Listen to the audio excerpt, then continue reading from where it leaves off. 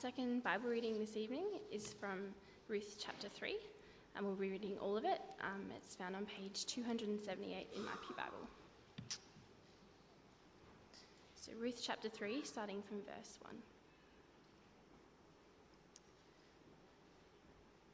One day, Naomi, her mother-in-law, said to her, "My daughter, should I not try to find a home for you where you will be well provided for? Is not Boaz, with whose servant girls you have been, a kinsman of ours? Tonight he will be winnowing barley on the threshing floor. Wash and perfume yourself and put on your best clothes. Then go down to the threshing floor, but don't let him know you are there until he has finished eating and drinking. When he lies down, note the place where he is lying. Then go and uncover his feet and lie down. He will tell you what to do." "I will do whatever you say," Ruth answered. So she went down to the threshing floor and did everything her mother-in-law told her to do. When Boaz had finished eating and drinking and was in good spirits, he went over to lie down at the far end of the grain pile. Ruth approached quietly, uncovered his feet, and lay down. In the middle of the night, something startled the man, and he turned and discovered a woman lying at his feet. "Who are you?" he asked. "I am your servant Ruth," she said. "Spread the corner of your garment over me, since you are a kinsman redeemer." "The Lord bless you, my daughter," he replied. "This kindness is greater than that which you showed earlier. You have not run after the younger men, whether rich or poor. And now, my daughter, don't be afraid. I will do for you all you ask.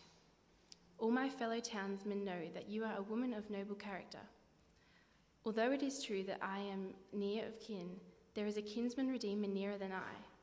Stay here for the night, and in the morning, if he wants to redeem good, let him redeem. But if he is not willing, as surely as the Lord lives, I will do it. Lie here until morning."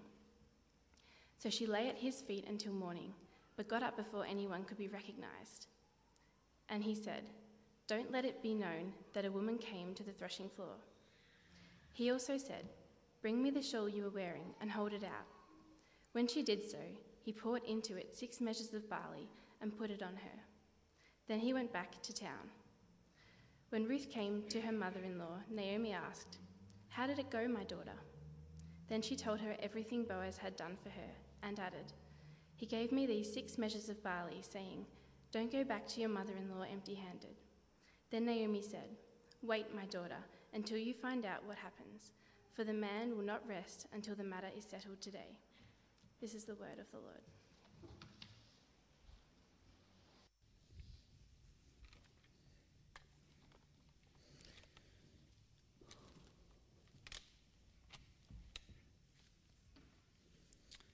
Well, good evening, friends. I do hope you've been reading Ruth during the week and have come this week prepared, having read Ruth chapter 3. And so in preparation for next week, read Ruth chapter 4. Now, again this week, I got another text of another joke, which I couldn't work into my sermon. Perhaps it wasn't good enough to work into my sermon, but here it is, before the sermon. And the joke goes like this. What was Ruth doing in Bethlehem? The answer is, Ruth was playing the field. Oh, well, that's why it's not in the sermon. Okay, now we pray and we get to business. Okay, let's pray. Heavenly Father, we thank you that you speak to us even through these historical stories of your people. We do pray that you'll teach us about you and also about ourselves. And we pray this in Jesus' name.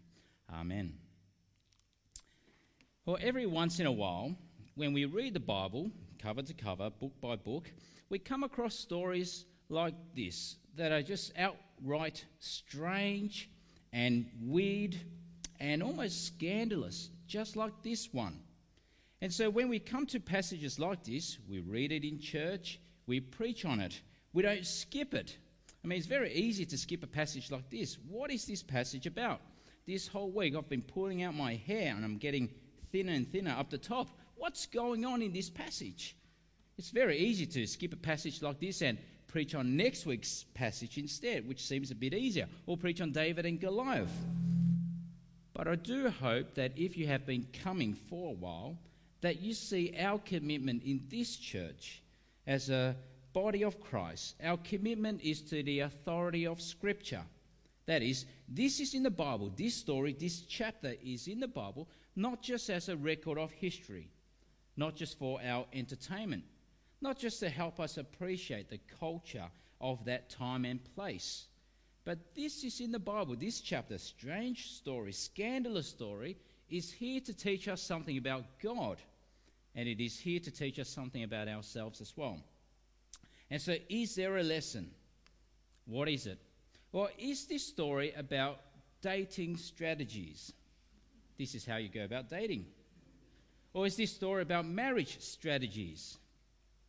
Or is this story about how much involvement your mother or mother-in-law should have or should not have when you go about dating someone? Maybe the lesson here is teaching you, make sure you ask your mothers to be involved in the person you want to date and get their advice. Or is the story here teaching a lesson to the ladies? Ladies, you need to know that men like to keep their feet warm at night. Is that the lesson of this story? Well, let's try to make sense of this story first, and then we'll consider what the lesson might be. So what's the story? So we've met Naomi. She's the mother-in-law. By this time, she has experienced such tragedy and hardship and heartache. Husband dead. 2 sons are dead. And we have to remember that grief. Terrible grief. You never forget the death of your child. But here, 2 children. In Chinese, there's in fact this saying that describes the grief a parent has when they have to send their child to the grave. The saying goes like this: when white hair has to send black hair away. Do you get that? The older one with white hair sending their younger one to the grave who has black hair. And so we have to remember her grief here. Dead husband, 2 dead children. But then we have to remember what we heard last week in chapter 2. She never gave up on God, despite what she experienced. Or rather, she realized that God never gave up on her. Do you remember that in chapter 2, verse 20? Do keep your Bibles open. We will go through a lot of this story today. So chapter 2, 20, last week, she said, "He, that is God, has not stopped showing kindness to the living and the dead." You see, she realized that though she experienced such tragedy, God has provided for her Ruth to stick by her through thick and thin. So what does she do now? Well, she knows that God will continue to show her kindness. But she doesn't just sit around doing nothing. She doesn't sit on her hands and twiddle her thumb. Not sure how you do that at the same time. But she doesn't just sit around doing nothing and thinking, well, God's going to be kind to me. Something is going to happen. What does she do instead? Well, in this story, she came up with a plan for Ruth, her daughter-in-law. And it's a very interesting plan, very risky plan, this secretive plan, almost scandalous plan. So let's read her plan. Look at verses 1 to 4. She says, "My daughter, should I not try to find a home for you where you will be well provided for? Is not Boaz, with whose servant girls you have been, a kinsman of ours? Tonight he will be winnowing barley on the threshing floor. Wash and perfume yourself and put on your best clothes. Then go to the threshing floor. But don't let him know you are there until he has finished eating and drinking. When he lies down, note the place where he is lying. Then go and uncover his feet and lie down. He will tell you what to do." Now, what do you make of her plan there? This is dating or marriage strategy 101. What do you reckon? She's telling Ruth, look good, smell good, and then go and try to seduce him, something with his feet, whatever that is. I mean, imagine if that was to happen today. Your mother saying to you ladies, "I like that boy. He's handsome. He's successful. He might be 50 years old. But you go, 50 years old, right? You go, look good, smell good, and try to seduce him." Now, I'm not sure many ladies who would like to have that type of conversation with your mother. But that was Naomi's bold plan. So what did Ruth do? What are you talking about, mother? You can't get me to do that. What about my honour? What about his honour? And what if his feet stinks? But no, instead she answered, this daughter, look at verse 5. I will do whatever you say. And then we read on. She does that. Look at verse 7 to 8 now. When Boaz had finished eating and drinking and was in good spirits, he went over to lie down at the far end of the grain pile. Ruth approached quietly, uncovered his feet and lay down. In the middle of the night, something startled the man, and he turned and discovered a woman lying at his feet. I mean, if that was to happen to me, and if it was not Yvonne, I'll be startled too. In the middle of the night, there's a woman there at your feet. Now, I'm surprised in this story he didn't kick her in the face or something like that, in shock. And so, why was Ruth asked by Naomi to do such a strange thing? Now, we don't know whether this was a custom that was widely practiced or not during that time. But Naomi was getting Ruth to do such a thing to make clear to Boaz, the man who was sleeping, to make clear to Boaz that Ruth was available for marriage. It was a hint to him, I am available to get married to you. What an interesting way for ladies to show their interest in a man. Uncover his feet and lie there by his feet. Now, yesterday I officiated a wedding, and that was not the way how this couple got together. That girl did not stay at the feet of the guy to hint to him, I want to marry you. But just imagine that. Guys, how do you know if a girl is interested in you? Well, if you find her lying at your feet, that's the clue. And girls, what do you think about that idea? To give that type of hint. I mean, forget the subtle ways that you girls go about it. You know, the subtle ways of telling the guy up front, I like you. Or sending him a text, I like you, and with a smile and a heart. You know, that's too subtle. That's too subtle. Try this. Make it clear this way. Take off his shoes and his socks and lie down like a dog. No, not like a dog, just like a lady. But that's why when we have our sleepover here at our youth group, we separate the guys and the girls. The guys in the blue room, the girls are in the red room. You see, we don't want to create any confusion with these guys waking up in the middle of the night and some girl at their feet. You know, they have to read between the lines and get the wrong idea. Now, of course, we've got other reasons why we separate them. But here, we don't know why it was done this way. It may have been a custom.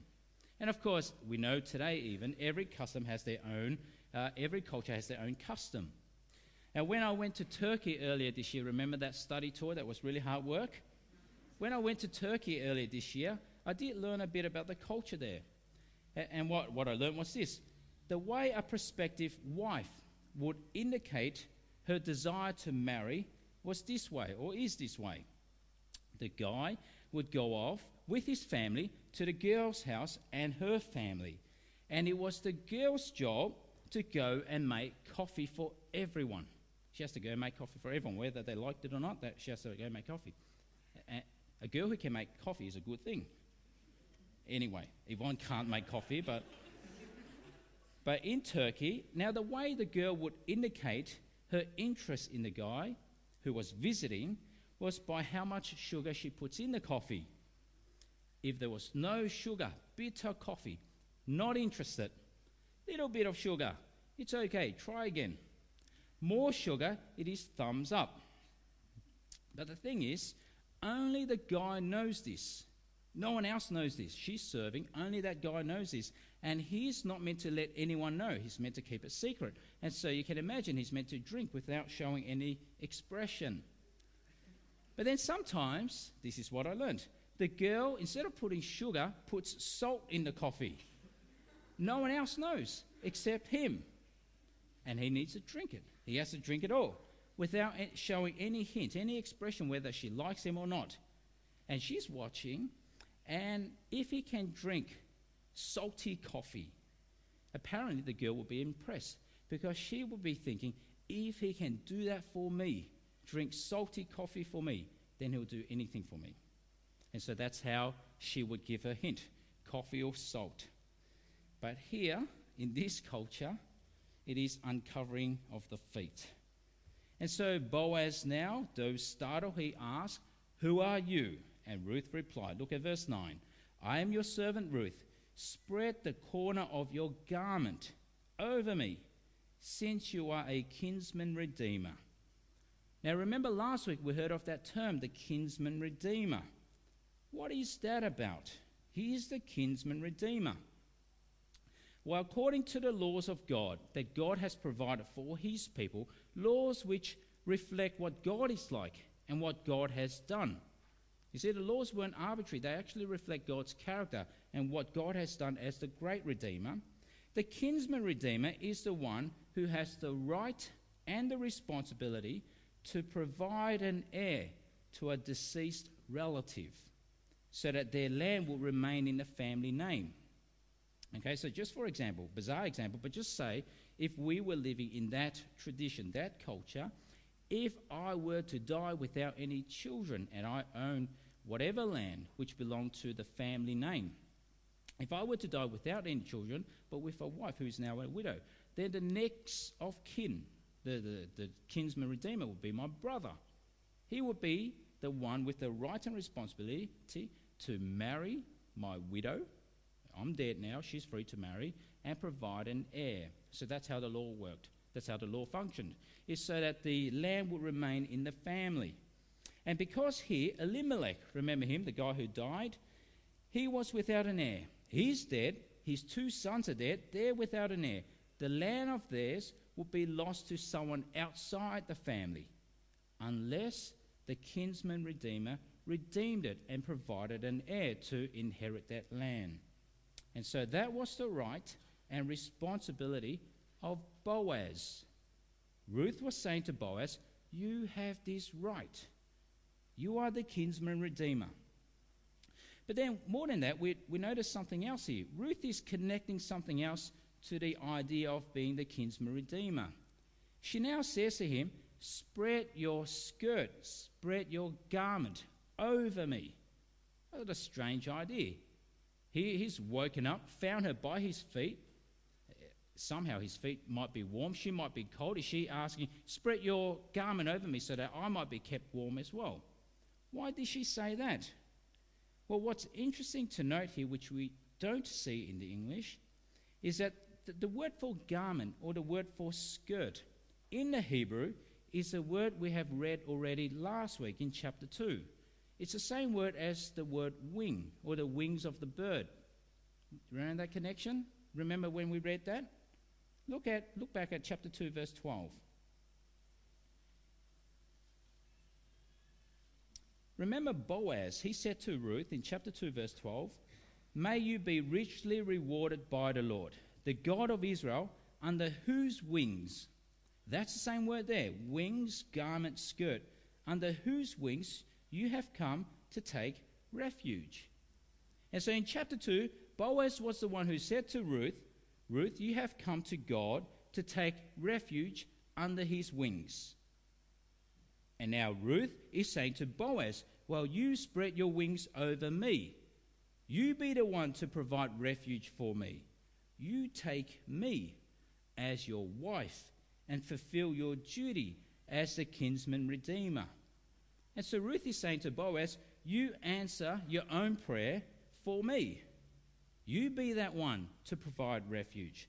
And so she connects the idea of being the kinsman redeemer, the one who provides redemption, and the one who provides refuge. And she's saying, Boaz, you're the guy. And so what did Boaz make of this?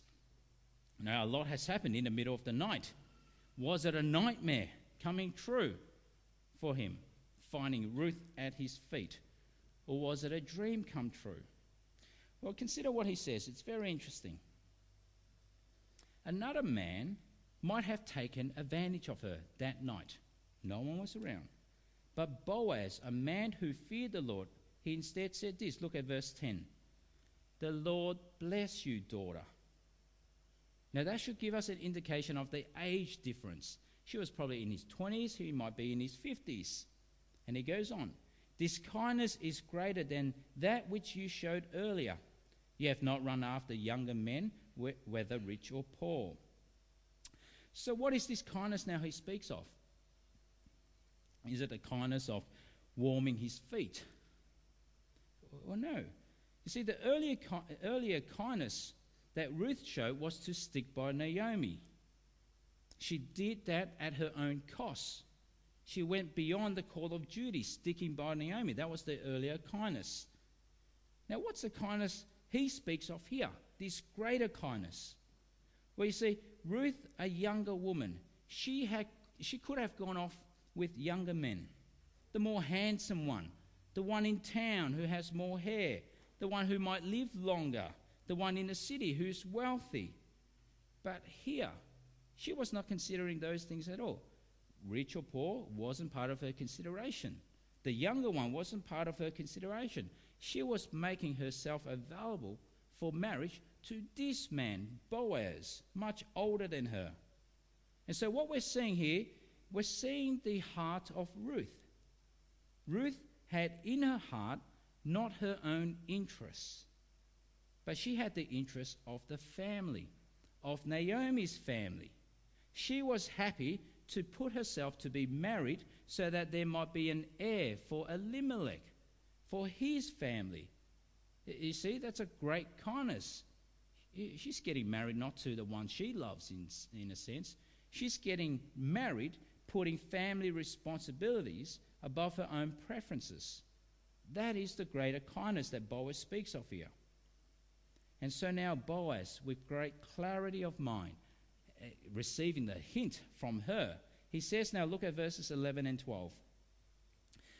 And now, my daughter, don't be afraid. I will do for you all you ask. All my fellow townsmen know that you are a woman of noble character. Although it is true that I am a near of kin, there is a kinsman redeemer nearer than I. Now, just when things seem to be going well, it's like at the 11th hour, almost happening, almost going according to plan, but now there's this big stump in the middle of the road, this big blockage. The obligation to marry Ruth rests now on another man, not on him. There is someone who's closer in relation than him. Now, you must be thinking what would have been going through Ruth's mind at this time. She's already done a lot. She's put herself out there. She's made herself available. She's uncovered his feet, slept by his side. She's done all that. Now to hear, what? I might be marrying another guy. You must be wondering what would have been going through her mind. Her heart must have been sinking now. But Boaz, he alleviates her fears. Look at verse 13. Stay here for the night, and in the morning, if he wants to redeem, good, let him redeem. But if he is not willing, as surely as the Lord lives, I will do it. Lie here until morning. Now, reading this story, this dialogue between Ruth and Boaz and what they did, it should in fact get us to admire the integrity and the righteousness and the godliness of character of both Boaz and Ruth. I mean, the situation was quite scandalous, this midnight maneuver by Ruth. But you see, Ruth, she could have done something else. In the law, it says this. She could have thrown herself onto Boaz and tricked him into sleeping with her like what Tamar did with Judah in Genesis. If she did that, forced herself upon him and made him sleep with her, then he had to marry her. But she didn't. And Boaz, well, he could have at this time, no one was around, in the middle of the night. He could have taken advantage of her and then just casted her aside in the morning. But he didn't. You see, the situation may have been compromising, but they were both uncompromisingly godly. It just shows their great trust in each other, doesn't it? Ruth trusted that Boaz would not take advantage of her. That's why she did that.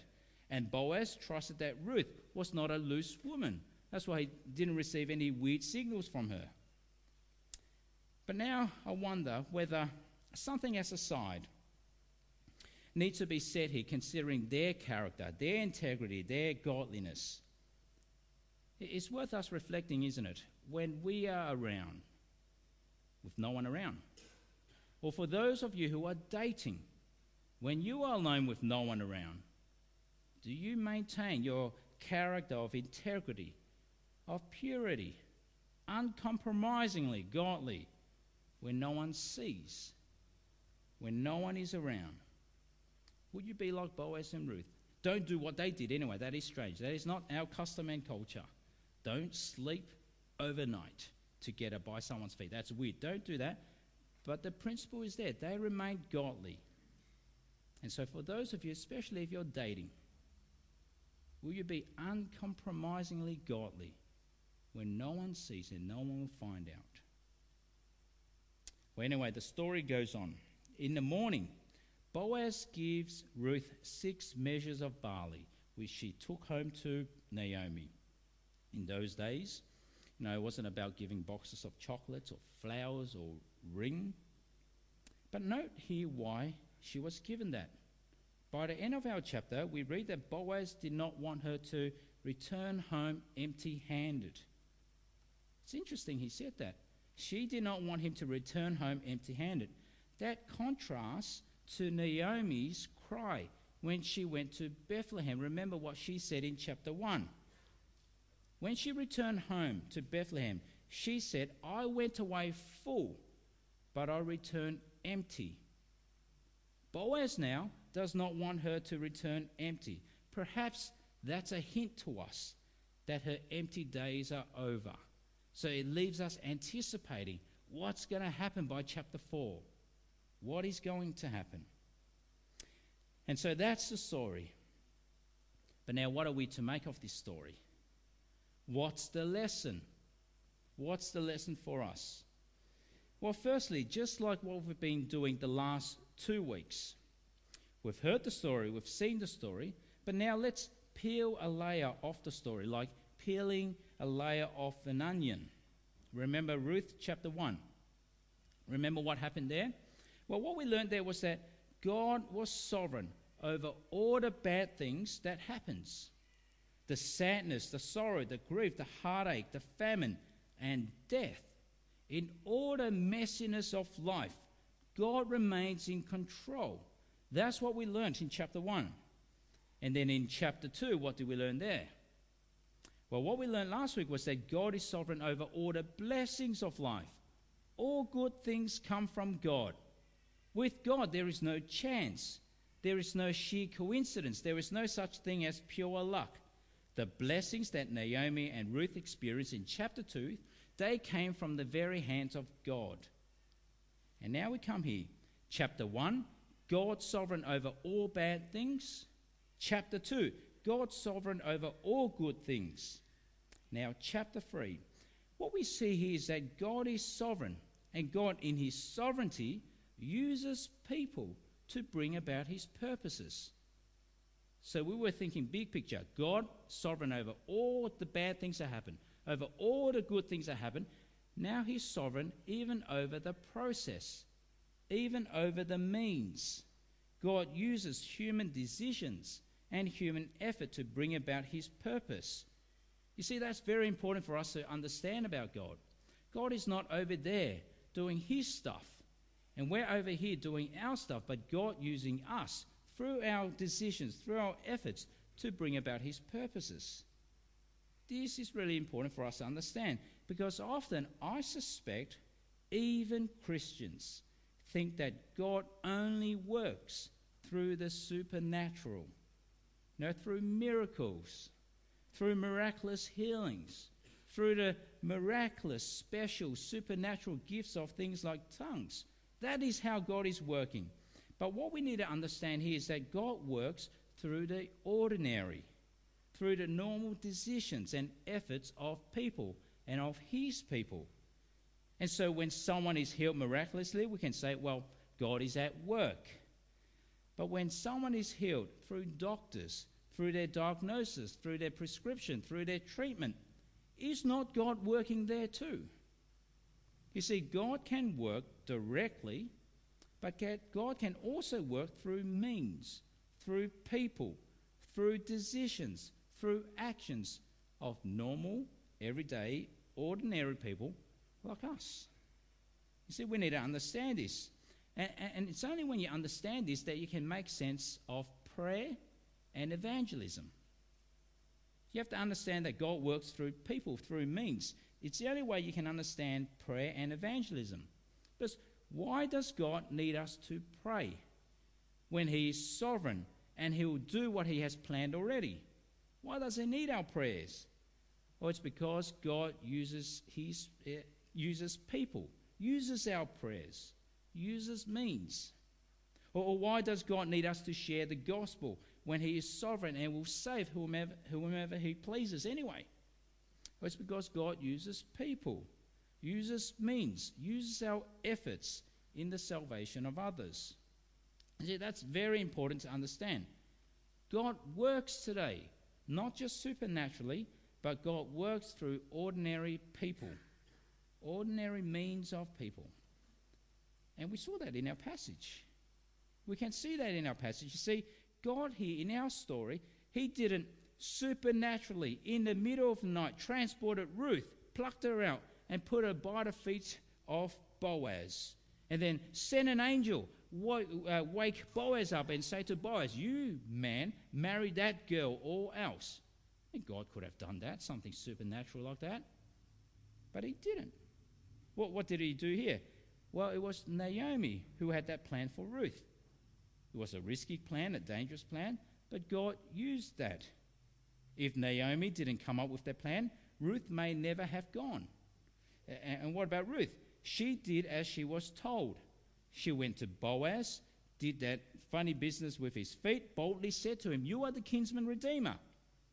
And God used that.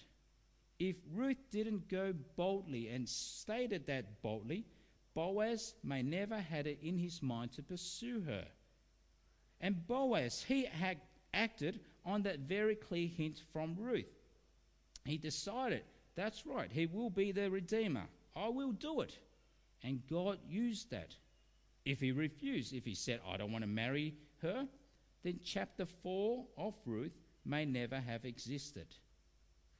But do you see anything sort of supernatural happening here? Well, no. But God was sovereignly working through those people. Without doubt, God was working through those people. God was sovereignly working through those people to bring about His purposes. But now there's another layer. Let's take off another layer. What we need to see is this also. God, in His sovereignty, uses people. He's sovereign over all that happens, but He uses people who do His will. And that's what we see in our passage as well. God sovereignly working and using people who do His will. We see that in our passage.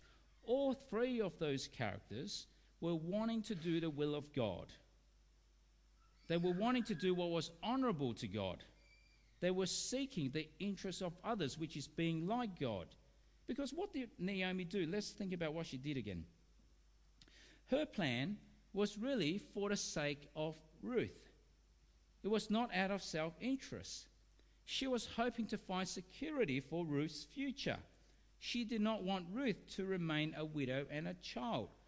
She was acting in line with the will of God. And what did Ruth do? Well, by offering to marry the old Boaz. She was not seeking her own interest of perhaps a younger man, but she was seeking the interest of the family name. She was willing to get married for that family name. She was acting in line with God's will. And what about Boaz? Well, he was willing to be the redeemer, which meant that the first of his sons would not be his. The first of his sons would carry the name of Elimelech. He was acting in line with the will of God. And in the end, we'll see it next week more clearly, but in the end, who would have ever guessed that through their normal human decisions and effort, God was doing something beyond their imagination? Who would have ever guessed? Boaz would never have guessed this, nor did Ruth or Naomi would have guessed this, that through that act, through what they did, through the act of redemption that Boaz will show, that will eventually end up to the descendant of the ultimate Redeemer. Through that act of redemption, God will bring about into this world the ultimate Redeemer, the Lord Jesus Christ, his very own Son, who redeemed. We'll explore this more next week. Who will redeem not with money, but with his life. Who will redeem not with finances, but by his death. And so today, what difference does this make then to us? Knowing this story, knowing that this is how God works in the world today. Well, it should in fact put a lot more importance on the things we decide, on what we do and how we live. You see, God is not over there doing his thing. God uses our efforts, our decisions to do his thing. And so Naomi, Ruth and Boaz, in their faithful decisions and actions, God used that to bring about the great Redeemer, Jesus Christ, for this world. And it should make us wonder, how do our decisions then, in our life, the little things we decide every single day, our efforts, how do those decisions, how can they be used by God for his purposes of redeeming this world through the Redeemer who has already come? I mean, it should really get us to reflect, shouldn't it? How are we living our lives if God, in fact, uses our efforts and our decisions? God is not over there doing his own thing, but he uses us. Just this very morning, I had a few chats. 2 chats, one just over there with a parent, the father and mother, another chat in the hall. And we were just talking about life. Both these chats. We're all so busy. You're all so busy. Who's not busy? Everyone's busy. But we had this chat and we were challenged. But what are we doing that will actually last beyond our life here on earth? What are we doing that will last beyond the grave? I have this chat quite often because we need to understand that God works not in the supernatural, but through our ordinary decisions. So in the things that we do, how much of it is related to the stuff of the kingdom of God? Pointing people to the Redeemer who has already come. You see, knowing that God is sovereign and uses our efforts, that should place so much more importance and onus on us to make sure that we are clear in how we use our time, our energy, our effort. And wouldn't it be terrible knowing that God works in the world this way, using our efforts, but to one day meet God with empty hands? Wouldn't that be terrible? No, having done nothing in our whole life, nothing that could be used by God to redeem souls. Wouldn't that be terrible? Now, I'll end with this story. I've shared this in the past, so you may remember this. But it's an old hymn, a really powerful hymn by Charles Luther from 1877. This hymn writer, he wrote this hymn after hearing the story of a young man who was about to die. This young man had only been a Christian for about a month. And he was sad. This young man was sad because he only had a month to live. And he had so little time to serve the Lord. But this young man, in fact, said, "I'm not afraid to die. Jesus saves me now. But must I go empty-handed?" You see, he's understanding how God works in this world. He was understanding that God uses our efforts for his glory. God uses our efforts to redeem people, to redeem souls through Jesus. And so the way this hymn goes is like this. Charles Luther, hearing this story, he wrote this hymn. "Must I go and empty-handed, thus my dear Redeemer meet? Not one day of service give him, lay no trophy at his feet. Must I go and empty-handed, must I meet my Saviour so?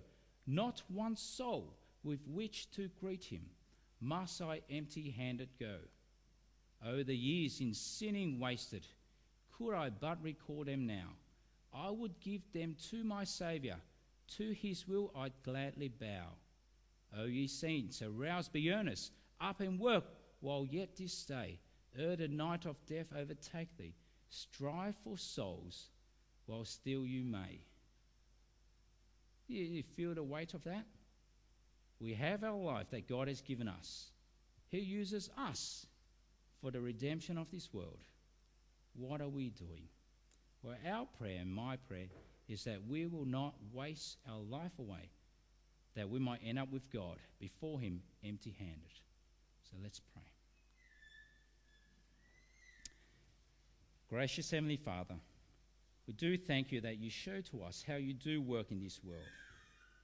Through the ordinary decisions of Naomi and Ruth and Boaz, you brought into this world the ultimate Redeemer, your own dear Son. And so we pray, Lord, that you help us to reflect on how you do work. You use our efforts, you use our decisions, and so help us to be wise, that we might not end up before you empty-handed. And we pray these things in Jesus' name. Amen.